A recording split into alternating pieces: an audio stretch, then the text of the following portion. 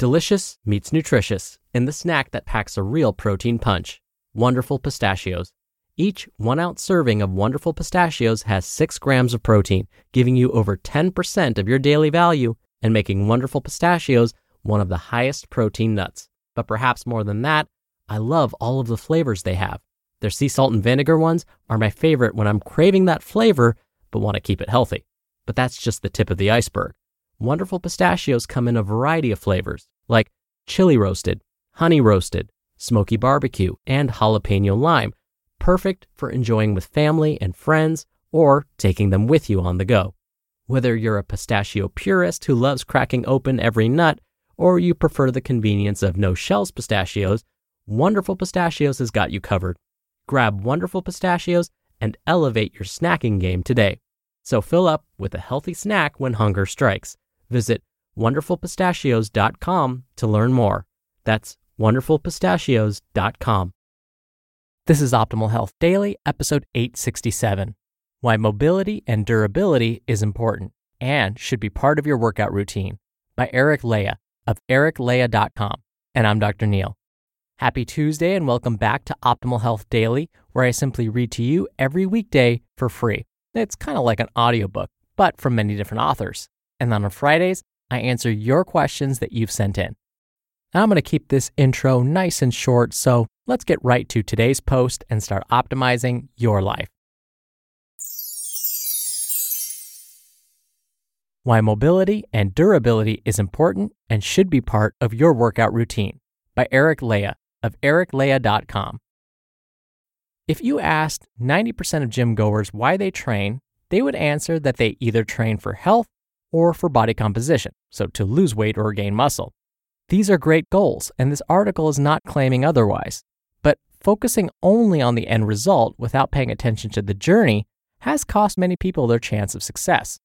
While lifting weights is nowhere near as dangerous as some people think, it can still lead to broken bones, torn muscles, joint problems, and many other issues.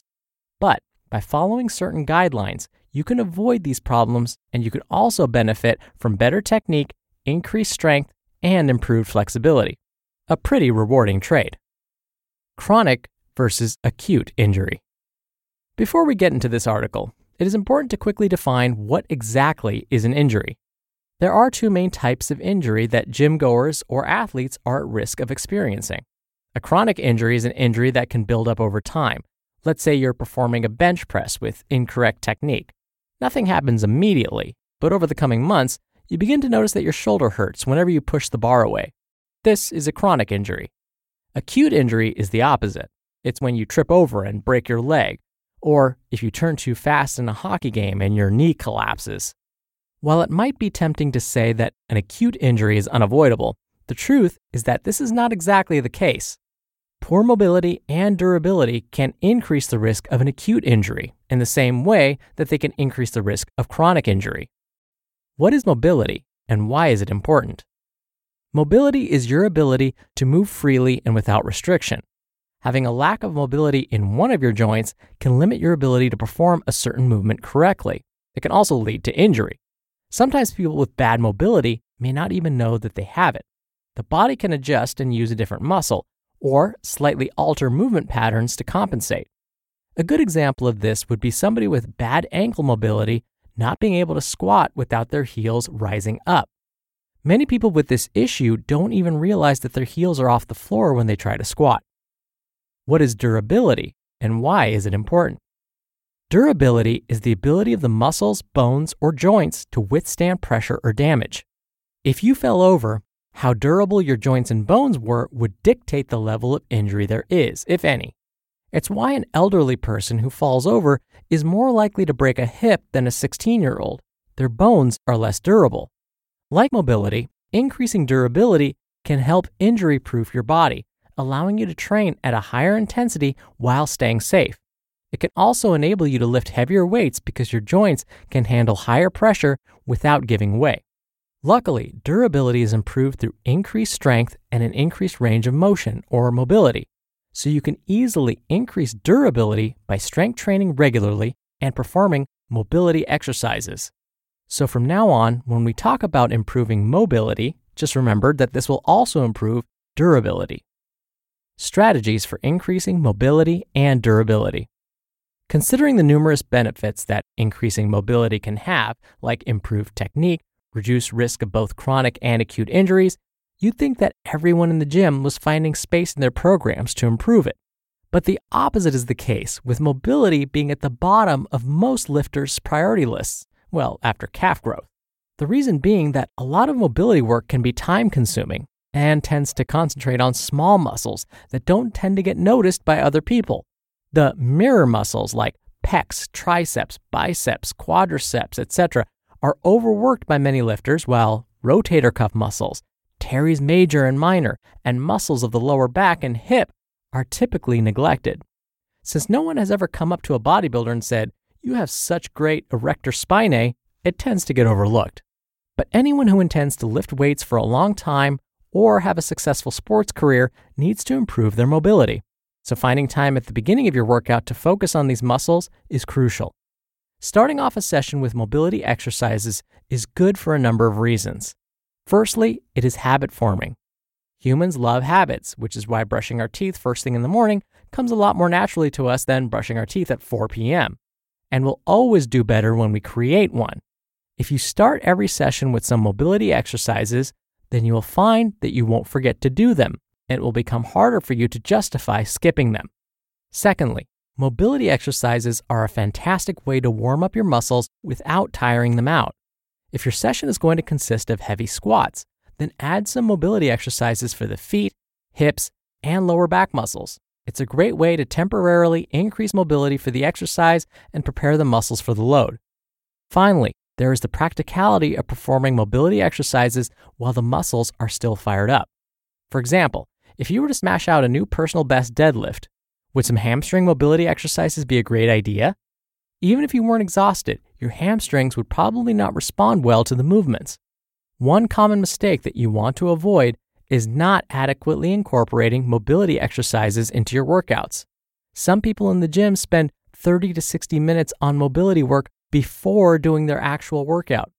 If you are only spending 5 to 10 minutes on mobility, you should try increasing it to around 20 to 30 minutes if time permits.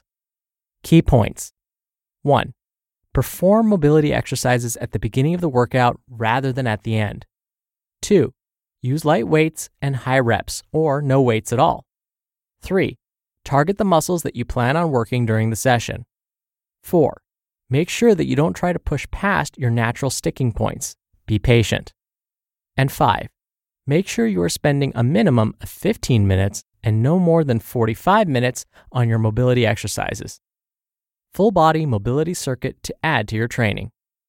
There's a great mobility circuit by Alice Living in this post that you can use as a warm-up before your workout or as a mobility circuit on your recovery days. Remember to be mindful of your breath and movement. What to do. As a warm-up, complete 1 round of this circuit. As a recovery day circuit, complete 3 rounds of this circuit with minimal rest between rounds. Here are the exercises.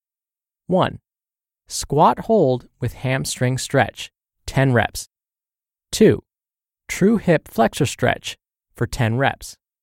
3. Dynamic lunge with hamstring stretch and reach, 10 reps. 4. Cobra with scorpion twists, 10 reps. And 5. Cat/cow for 10 reps. There are hundreds of different mobilization exercises that you can add to your training. Each one has a different use and huge benefit. This full body circuit should be a great place for you to start. I hope you enjoy. Final thoughts. Adding mobilization exercises to your workout is a great way to improve your technique in most exercises, prevent both chronic and acute injuries, and warm up sufficiently for a workout without tiring your muscles. Use them sensibly and try not to get carried away. Remember that while mobilization drills are important, it is the resistance training that is the staple of your workout. You just listened to the post titled, Why Mobility and Durability is Important and Should Be Part of Your Workout Routine by Eric Leija of ericleija.com. Dr. Neal here for my commentary. So much of mobility and durability is really about pushing your muscles just beyond that point of comfort. Really, that's a fancy way of saying we need to stretch out our muscles a little bit more. If you were to listen again to that full body mobility circuit that Eric proposed, you'll find that a lot of those moves are basically like stretching moves. You're going to hold a pose and stretch those muscles. Now, when you do these kinds of moves, it's important that you feel a little bit of discomfort.